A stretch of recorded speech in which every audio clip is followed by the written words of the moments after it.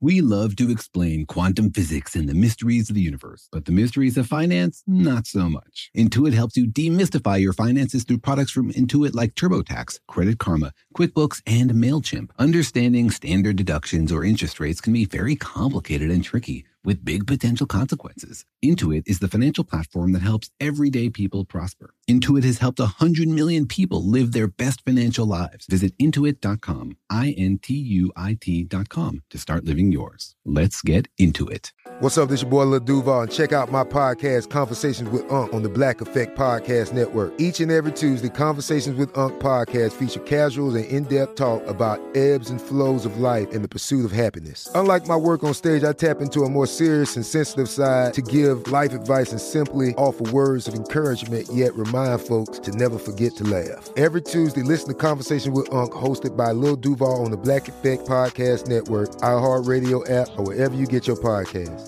Presented by AT&T. Connecting changes everything.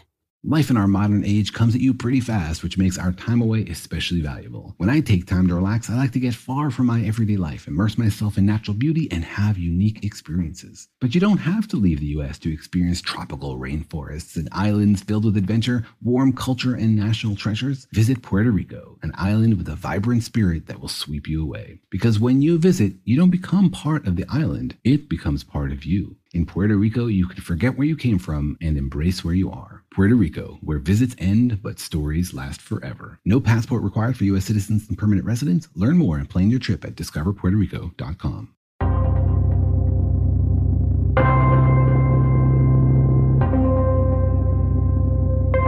In the last 30 years, our vision of what the universe looks like and how likely it is that we can find another home has completely changed. So before we could see other planets in our solar system, we saw Saturn, Jupiter, Mars, but we didn't know if there were other planets out there. That's right. And we only had this one example, so that's all we could draw. And of course, we wondered, how unusual are we? Could we possibly be the only solar system with planets around it? It seems ridiculous. But as far as we know, we're the only system with life in it as well. So these are deeply intertwined questions like, are we unusual in the universe, or are we typical? And until a few decades ago, we didn't know at all. We had no information because we couldn't see outside our solar system. But now, that's all changed. We are not alone. We may be alone, but there are other planets out there.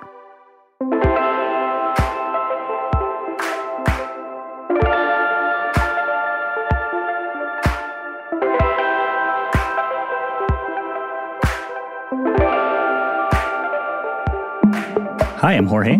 And I'm Daniel. And welcome to our podcast, Daniel and Jorge Explain the Universe, in which we take the universe and we search through it for tiny little bits of fascinating knowledge that we can download into your brain. The question today is, are there other Earths? Are there other planets out there where we could potentially move? If we screw this one up, do we have somewhere else to go, right? Do we have a backup plan? If or when we screw it up. When. It's definitely a when. Yeah. When we ruin this place, when we trash this hotel room that we've been birthed in, do we have another place to go? Is that feasible at all? Yeah. Or is the Earth like this super rare gem that's just perfect for life, and it's nowhere else in the universe can you find a planet like the Earth? Right. And I don't know which message is sort of more valuable. Like, do you want to tell people, hey, look, the universe is filled with opportunity to encourage exploration of space and the scientific discovery that comes along with it? Mm-hmm. Or do you want to encourage people to treat Earth as unique? Like, this is the only place we could ever live. So take care of it, people. Don't be so silly. You know, like, it's sort of like a parenting choice, you know? Mm. How honest are you with your kids about whether you could actually buy them more food, you know? Yeah. Like, you want to tell people they live in a hotel or in their house, because people probably take care of their house a little bit better, right? But if you know it's a hotel, that's right. Yeah, then you know you're throwing chairs and and having big parties, and you know, like your typical rock star. Yeah. I mean, I know that's how you travel, Jorge, isn't it? You leave a trail of trashed hotel rooms behind you, right? Yeah. No, totally cartoonist. Lead a wild life. Everybody knows that. You're just drawing from experience. Anyway, apologize for my pun there. Yeah. But we're wondering, how much do people know about other planets out there? Like, what the probability was that there are other planets that we could potentially go and live on. Yeah, are people walking around under the assumption that we have a backup plan, there's no big deal, and we could just bail on this one and head to the next one? Or are people operating as if this is the only jewel in the universe and we got to take care of it? So Daniel went out there as usual and asked people on the street, do you think there are other Earths out there? Here's what they had to say. Well, it might be, but there might be so far that we cannot reach them. Oh, certainly. I mean, the universe is big enough that it's bound to happen at least once. Definitely. I think the universe is too big to just have us as the special, like, higher beings. People seem to have a lot of confidence that there are other places for us to live. Almost everybody said there are definitely other planets out there. Yeah, I guess everyone's comfortable with the idea that the universe is humongous, and so therefore we can't possibly be the only nice blue planet out there. I know, and I like the idea that the universe is humongous because it is, and I get that it suggests that we shouldn't be unusual, but it certainly doesn't provide a rock-solid argument. I mean, that's not an argument that this is a big place and therefore there must be more of us. Yeah. Until you've seen another Earth, until you've discovered life somewhere else, you don't know if we're the only place that has these features, right? It could certainly be that we are the only place where life could exist. I mean, if there was only one place for life to exist in the universe, that would be the place people ask that question, right? Right. So I feel like people make that argument, but there's a missing piece there, right? You have to know that the other Earths can happen. You have to understand the mechanism for their formation or something to argue that there really are other Earths out there. Yeah. I wonder if people are just conditioned from watching so many sci-fi movies, that show other planets and, coincidentally, all those other planets look just like Earth because those movies were filmed on Earth. Mostly around Los Angeles. Yeah. Hey, look, this planet looks like Malibu. Yeah. Whoa, that's so weird. There's terrible traffic on this planet. Oh, my God. We're so steeped in science fiction and there being aliens and other planets. I wonder if it's just kind of a given that there would be other planets. Or maybe science has done a good job of teaching people how vast the universe is and how many stars there are out there. Yeah, I think NASA's usually done a great job about announcing their discoveries and what they've learned to the general public. So other science agencies can definitely take a page out of their playbook. But also because it touches on something which people are curious about. I mean, you just need to look up at the sky at night and you can see the grand mystery that is the universe. Other fields of science, chemistry or even particle physics, are not quite as accessible because their mysteries don't jump in your face every single evening when you look up at the stars. Right. So I think it connects to people's imagination a little bit more, and also to their, this idea that humanity is on a trajectory, that we're, we haven't flatlined or plateaued or peaked, that we're just, we've explored Earth and we've developed technology, and that clearly the next step is to go out into the stars and to spread this disease / blessing that is humanity into other places in the universe. It's like our manifest destiny or something. I think there's a lot of that feeling. And maybe that comes from science fiction, or maybe just comes from the human need to build and develop and explore space. And so I think people want there to be these other Earths out there. So I think part of this feeling that the universe might be filled with Earths is a hope, right? It's a hopeful thought. Nobody wants to say, no, I think the universe is a desert and we are the only oasis and we're probably going to die here today. I was mostly young people I was talking to, so maybe they're just a more hopeful crowd. So maybe we should talk first about what we want in another Earth. Like we're shopping for new homes. You usually decide how many bedrooms you want and all that stuff. So let's make our shopping list for what another Earth should look like. What do you look for in a planet, Jorge?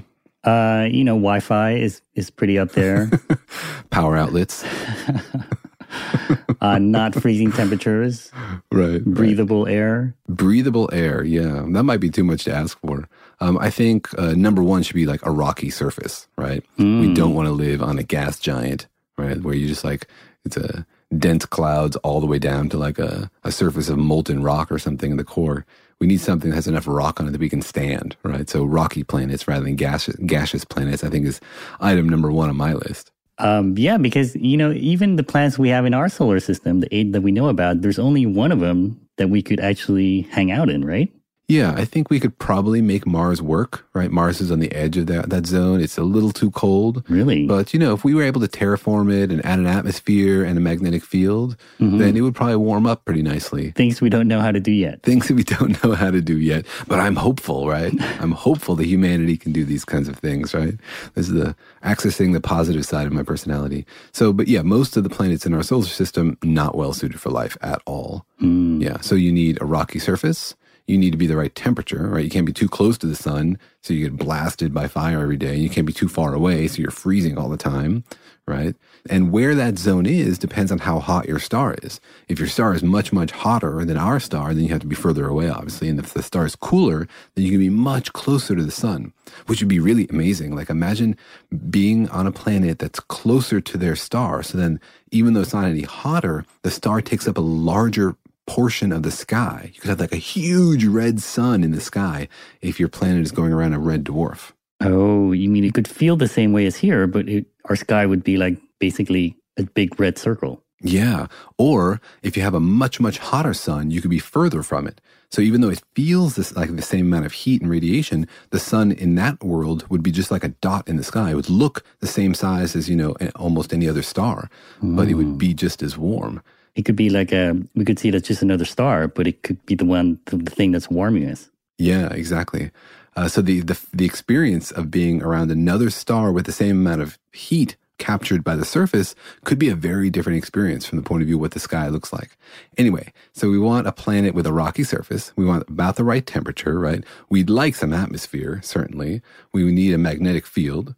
Why do we need a magnetic field? Because we got to protect ourselves from solar radiation, all sorts of other stuff. And remember, magnetic fields bend particles. And so if you have some dangerous high-speed particle coming from space, you need that magnetic field to deflect it. Like Earth has a really nice magnetic field, which gives us like a shield against cosmic radiation. So you absolutely need a magnetic field. That's kind of a necessary condition for a planet to be habitable. Yeah, space is filled with harmful radiation. You can't go out into space without serious radiation shielding. And our planet has radiation shielding. It's the atmosphere combined with the magnetic field.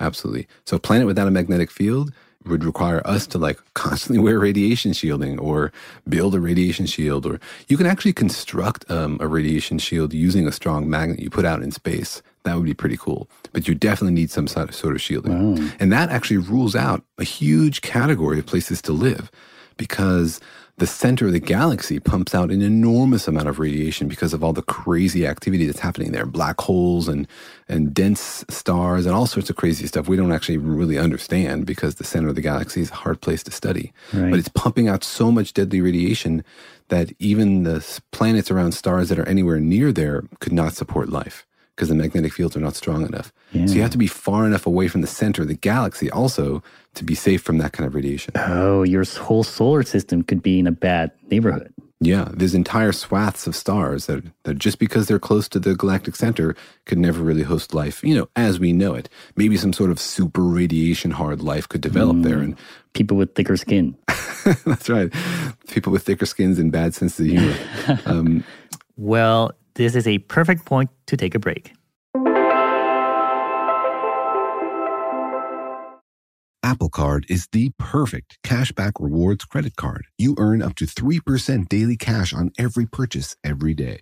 That's 3% on your favorite products at Apple, 2% on all other Apple Card with Apple Pay purchases, and 1% on anything you buy with your titanium Apple Card or virtual card number. Visit apple.co/card calculator to see how much you can earn. Apple Card issued by Goldman Sachs Bank USA, Salt Lake City branch, subject to credit approval. Terms apply.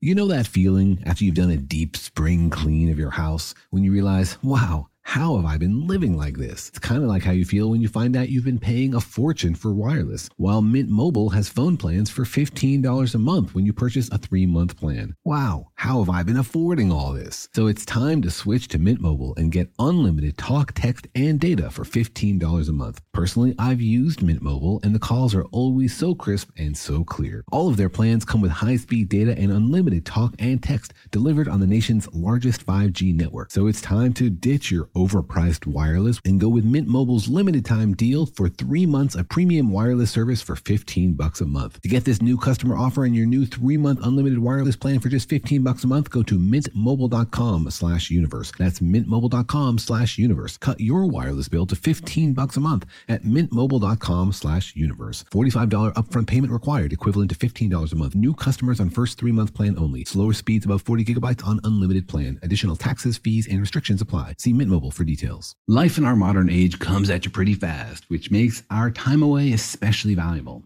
When I take time off to relax, I like to get far from my everyday life, to immerse myself in natural beauty and have a unique experience. But you don't have to leave the United States to experience tropical rainforests and islands filled with adventure, warm culture, and national treasures. Visit Puerto Rico, an island with a vibrant spirit that will sweep you away. People from Puerto Rico are called Boricuas, but it's not just a name. It's a spirit, a flavor, a rhythm that you can only find in one place on Earth. Puerto Rico. It's embodied by these proud, passionate people, and you'll feel it in every part of the island. When you bask in the warmth of the beaches, when you taste the love in the food, when you embrace the call of adventure, you'll find the Boricua spirit in yourself as well. Because when you visit, you don't become part of the island, it becomes part of you. You can forget where you came from and embrace where you are in Puerto Rico, because your visit ends, but the stories last forever. No passport is required for U.S. citizens and permanent residents. Learn more and plan your trip at discoverpuertorico.com.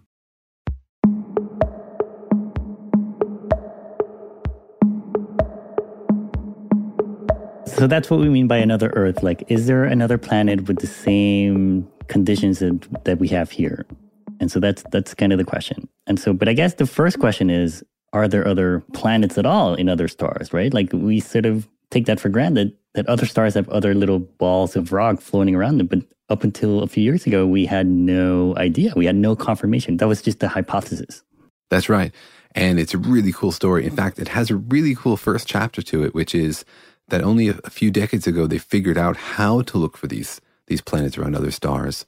Right. And one of the primary ways, one of the first ways they did it is by seeing stars wiggle. And so what happens is you have a planet going around a star, and you think of, okay, there's a planet, it's going around a star, and that's happening because the star is much bigger than the planet, so the planet orbits a star, right?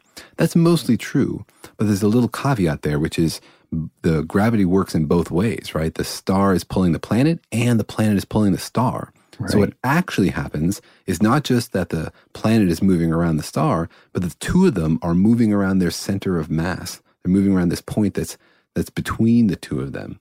So both of them move. So you can tell if a star has planets around it based on whether or not it's wiggling back and forth, because it's getting tugged on by that planet. It's kind of like if you're swinging a rock on a string, even if it was a little rock, you would still feel the pull of the rock, right? Like you would still sway back and forth as you were swinging it. Yeah, exactly.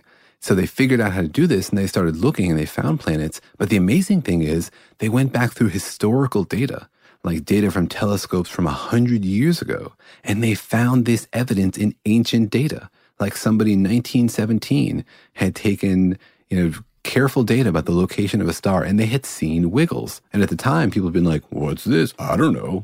Must be something wrong, or it's noise in your data. Then they went back later and realized this is beautiful data that showed evidence of an exoplanet, but it just hadn't been recognized at the time. So we had this information 100 years ago. It was just ignored. It was just like not understood. Well, let's take a step back. Why is it so hard to see planets in other stars? Like in our solar system, you can see Mars in the night sky. You can see Saturn. You can see the rings around Saturn. So you can see other planets that are in our solar system. But that's actually much more difficult to see that in other solar systems, right? That's right. And think about what you're seeing when you look at that planet. Right, planets look bright in the sky. Why is that? Well, they're not little stars. They're not giving off light. They're mostly reflecting light. The same way the moon is, right? Why can you see the moon? The moon is just a dark rock. Why can you see it? You can see the part of it that's illuminated by the sun. You can see the light reflecting off it from the sun. So moonlight is really just reflected sunlight, right? And all the light from Mars, for example, is light that started at the sun, bounced off of Mars, and then came to Earth. So the reason we can see those planets is because they reflect the light of our star. Right. And because they're not so close to the star, right? Right. You think about another solar system far away, then the planets are really close to that star compared to their distance from us. So Mars is really far to the star compared to its distance from us. So you can see it away from the sun. Right. But if you look at the nearest solar system, the planets are really close to the star. And so even if they reflect light, it's just a tiny little bit, and it's basically included in the blob that comes from the star. We can't really tell them apart. Right. So like if you were to point a telescope at another star in the night sky, you would just get blinded by the light from that star that you were looking at, right? That's right, because in your telescope, the planets look really close to that star because the distance between them and the star is tiny compared to the distance between them and us. It's like if you look at another city through binoculars, right? Mm-hmm. You can't really see any details. You can just maybe see that it's there. Yeah, like it was described to me as like imagine that your friend was standing next to the world's brightest lighthouse, holding a little lighter, or a little match, a little flame. It would be like you trying to discern that flame that your friend was holding from like 3,000 miles away. Basically, all you would see is the light from the lighthouse. You wouldn't be able to see that little flicker next to it. Yeah, and I think actually that's overly optimistic because planets don't give off their own light like a lighter does, right? It's like if somebody's holding up a rock next to a lighthouse and you're trying to see that rock at night from 3,000 miles away based on how much light it reflects from the lighthouse. Yeah, it's almost impossible, right? It sounds impossible. Which is why up until like 30 years ago when we didn't have the technology, there was no way we could have seen any other planets besides the one in our solar system. Well, directly, right? In terms of like using telescopes to see that light and say like, here is a picture of that planet. Right. That was impossible until fairly recently. Right. But strategies to see them indirectly have been possible for a while. We just didn't realize it. Oh, I see. So you're saying that historical data that you heard about is basically we had like the data to know that there were other planets and other stars. We just didn't know to look for it. That's right. And to me, that's tantalizing because, whoever that was in 1917 that got that data, they basically missed out on a Nobel Prize, right? Discovery of exoplanets. And this data was sitting there in a library or whatever for decades. So, of course, then the question is, what other data is sitting in the library right now, which if somebody knew how to analyze, could reveal something amazing about the universe that could win you a Nobel Prize, right? It's out there right now. Everybody, stop listening to this podcast and go to the science library and figure it out. Or maybe in your computer, Daniel, right? Like there could be something in your data that you're not seeing. Who knows? There certainly could be. Anyway, to me, that's a fascinating wrinkle when you look back and you see data from history that people didn't understand at the time what it meant. Okay, so that's the idea that it's really hard to look at other planets and other stars directly. So the first confirmation that there were other stars out there came indirectly from looking at how stars wobble, right? And also like how the light from stars changes, right? Yeah, so the first method was the wobble method, and it uses gravity to see how the planets are wiggling the stars. And the second method is called the transit method. And this is the idea, still you're looking at the star because it's all you can really see directly. And you watch the star's light, and as the planet goes in front of the star, the light from the star should get a little dimmer. It's like a little eclipse, right? Now, you're not going to cover the whole star. The star's not going to go totally dark. It just dips by a little bit depending on the size of the planet. But if that happens regularly, right, you watch the same star for weeks and weeks, months and years, and you notice a pattern, then you can deduce that there's a planet there. And you can figure out what's its period. How often does it go around the sun? And you can figure out how big is it? What fraction of the light of the star is it blocking? But, that sort of assumes that the orbit of the planet goes around in a circle that is just kind of like perfectly in the same level as we are. Exactly. You could have a planet going around another star, but it could be going like, in a circle kind of perpendicular to us. So you would never see it create an eclipse. But if it just so happens to be kind of on the same level as you would see it kind of pass in front of the star between us and that star. That's right. It has to pass between us and that star. You're totally right. But remember that these stars are really big compared to their planets. So there's a lot of wiggle room there. I mean, if the plane of that rotation is totally orthogonal, so it's like if we're seeing the entire motion of the planet around the star and it never goes in front of it, then we can't use the transit method at all. But as long as it passes in front of it at some level, then we can use it. Right. But I mean, we're sort of talking very casually about these techniques, but they're really kind of incredible achievements in technology, right? And math and and just kind of an imagination to come up with these ideas, right? I think they're pretty easy, honestly. I mean, those guys what do those guys know? I mean, it's just like 10 minutes of coding, right? I mean, you're sort of like right. measuring the effect that the Earth has on our sun. Like our sun is, thousands, if not millions of times bigger than the Earth. So like, we know that the Earth is affected by the mass of the sun, but to think about the tiny little effect that our planet has on the sun, it must be like minuscule, right? It must be like super little tiny wiggles.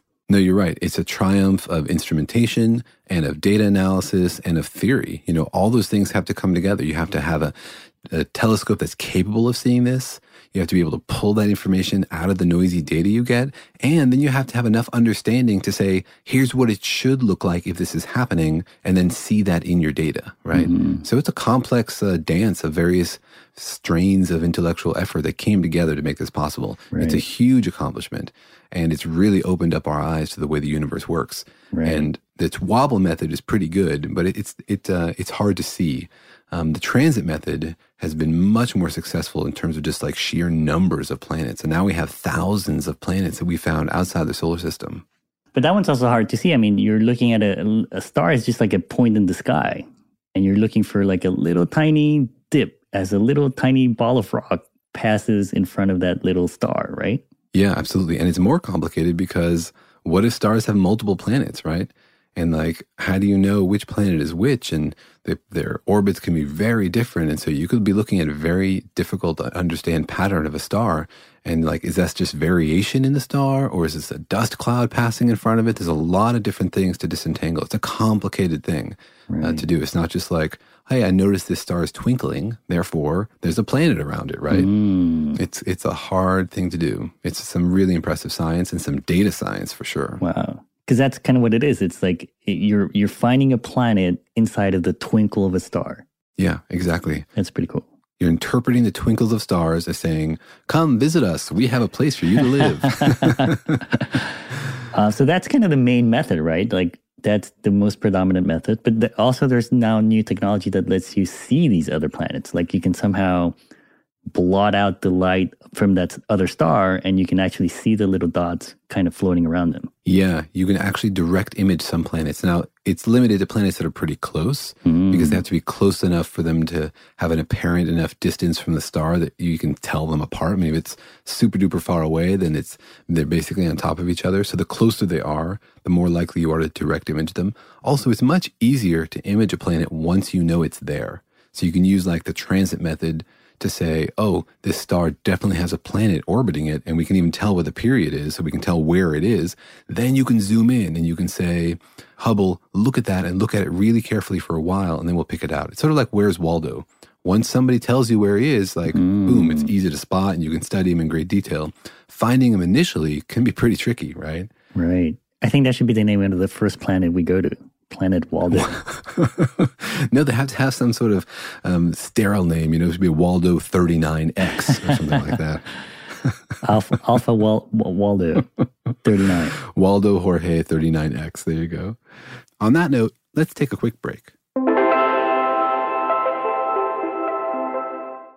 Life in our modern age comes at you pretty fast, which makes our time away especially valuable. When I take time off to relax, I like to get far from my everyday life to immerse myself in natural beauty and have a unique experience. But you don't have to leave the United States to experience tropical rainforests and islands filled with adventure, warm culture, and national treasures. Visit Puerto Rico, an island with a vibrant spirit that will sweep you away. People from Puerto Rico are called Boricuas, but it's not just a name. It's a spirit, a flavor, a rhythm that you can only find in one place on Earth. Puerto Rico. It's embodied by these proud, passionate people, and you'll feel it in every part of the island. When you bask in the warmth of the beaches, when you taste the love in the food, when you embrace the call of adventure, you'll find the Boricua spirit in yourself as well. Because when you visit, you don't become part of the island, it becomes part of you. You can forget where you came from and embrace where you are in Puerto Rico, because your visit ends, but the stories last forever. No passport is required for U.S. citizens and permanent residents. Learn more and plan your trip at discoverpuertorico.com. You're a growing business, which means you need every spare hour you can find. That's why the most successful growing businesses are working together in Slack. Slack is where work happens, with all your people, data, and information in one AI-powered place. Start a call instantly in huddles and ditch cumbersome calendar invites. Or build an automation with Workflow Builder to take routine tasks off your plate. No coding required.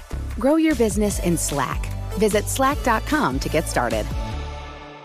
The financial universe out there can seem like a vast place, full of scary mysteries and exciting possibilities, but it can also be overwhelming to navigate, especially when you're first starting out in life. It feels sometimes like just one wrong turn could send you hurtling endlessly towards a financial black hole. But don't worry, you don't have to navigate the financial universe on your own. With the right tools, you can master the financial universe and chart your course with confidence. Intuit helps you navigate the financial universe through products from Intuit like TurboTax, Credit Karma, QuickBooks, and MailChimp. Intuit is the financial platform that helps everyday people prosper. Whether you're trying to manage your money or trying to run a business, Intuit gives you the confidence to take control of your finances so you can live your best life. Intuit has helped 100 million people live their best financial lives. Visit Intuit.com, INTUIT.com to start living yours. Let's get into it.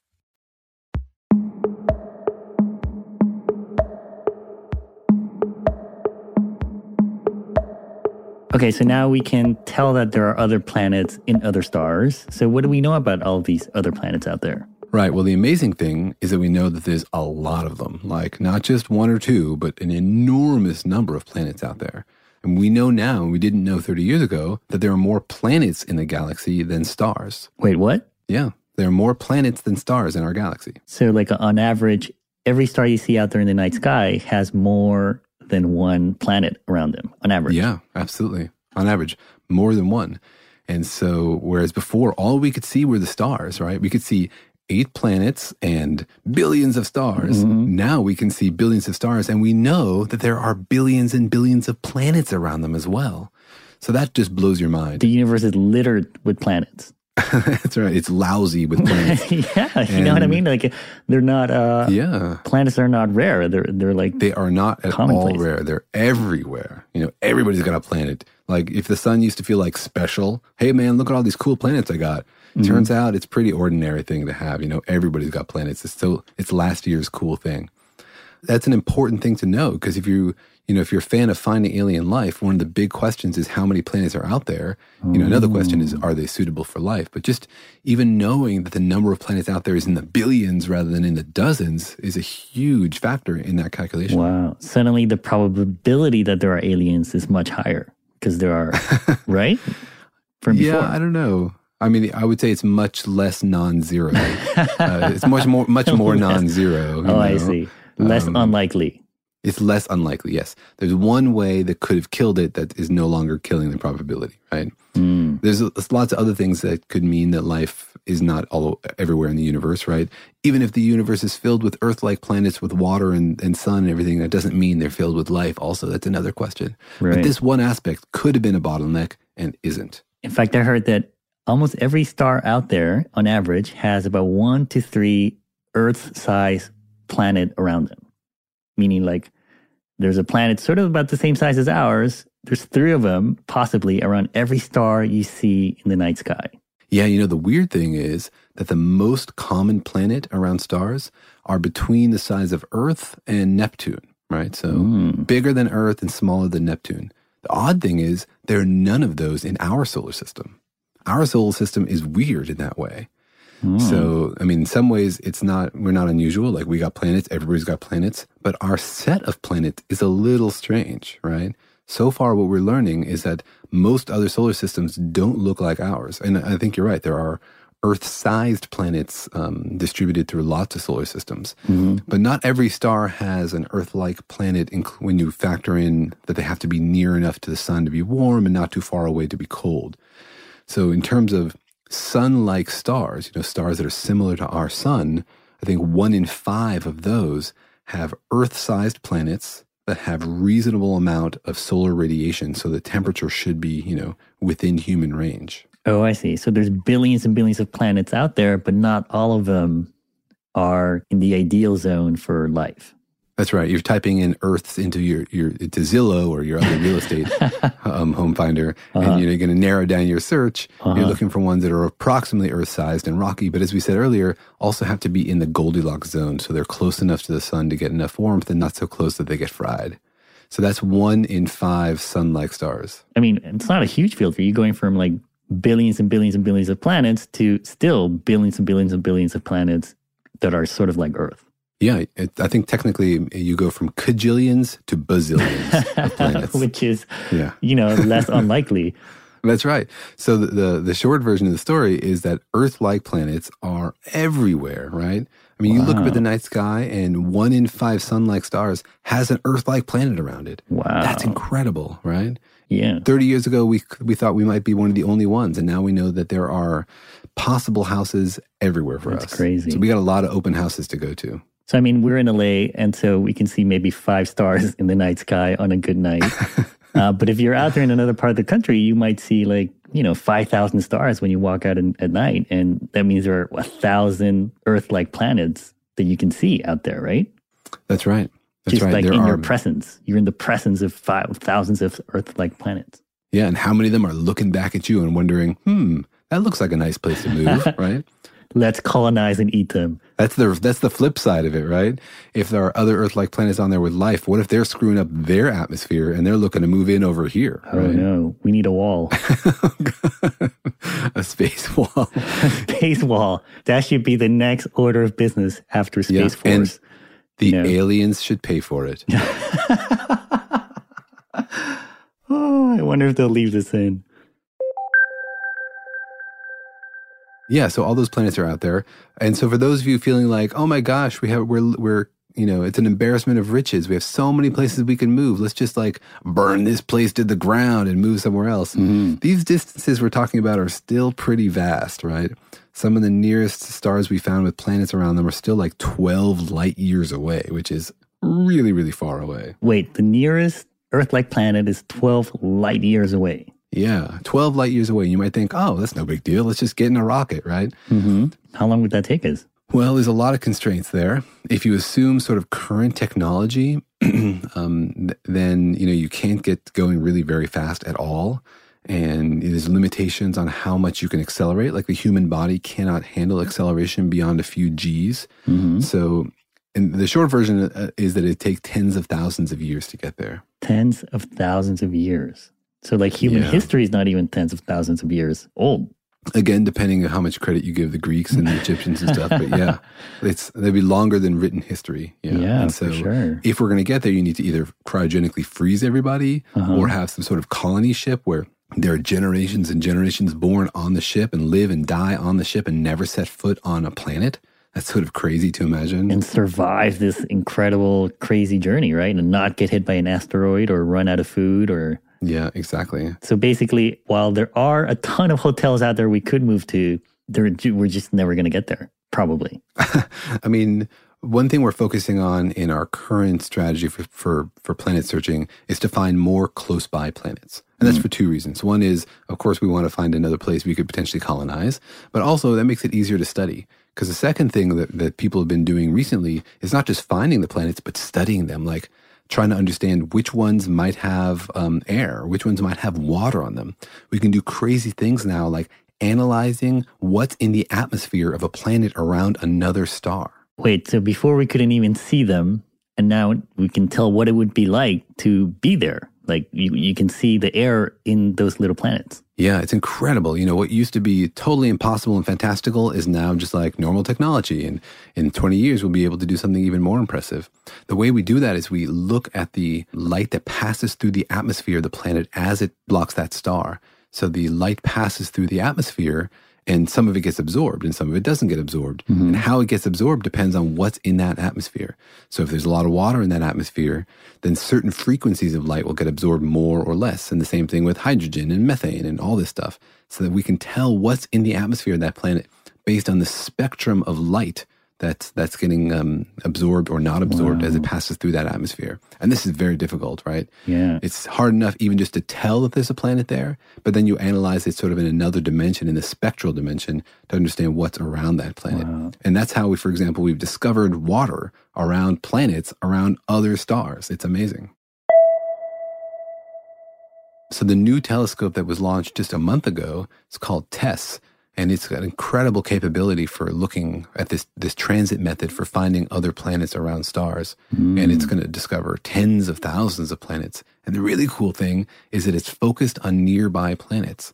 And so it's going to find lots and lots in our neighborhood that we could study and understand their weather and, and maybe even, here's my fantasy, see signs in the atmosphere, something that looks like biology. Oh, wow. Yeah, that would be amazing. I mean, say you see like methane in the atmosphere of that planet, and methane is something that's produced by life, and maybe the methane cycles with the seasons, or you see other weird stuff in the atmosphere, right?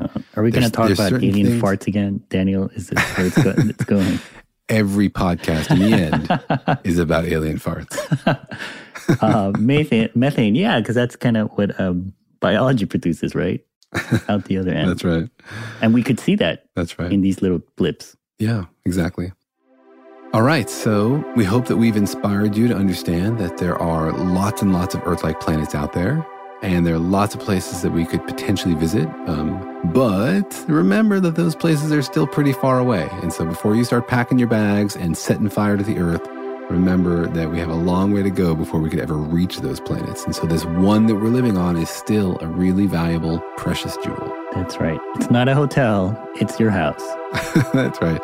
So once you're done with this podcast and you download the next one, go outside and do something nice for the Earth. Yeah. Like tell your friends about this podcast. That's right. Exactly. All right. Thanks, everyone. Have a good one.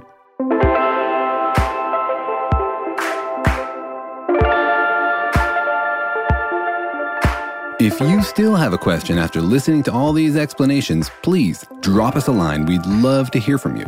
You can find us at Facebook, Twitter, and Instagram at Daniel and Jorge, that's one word, or email us at feedback@danielandjorge.com.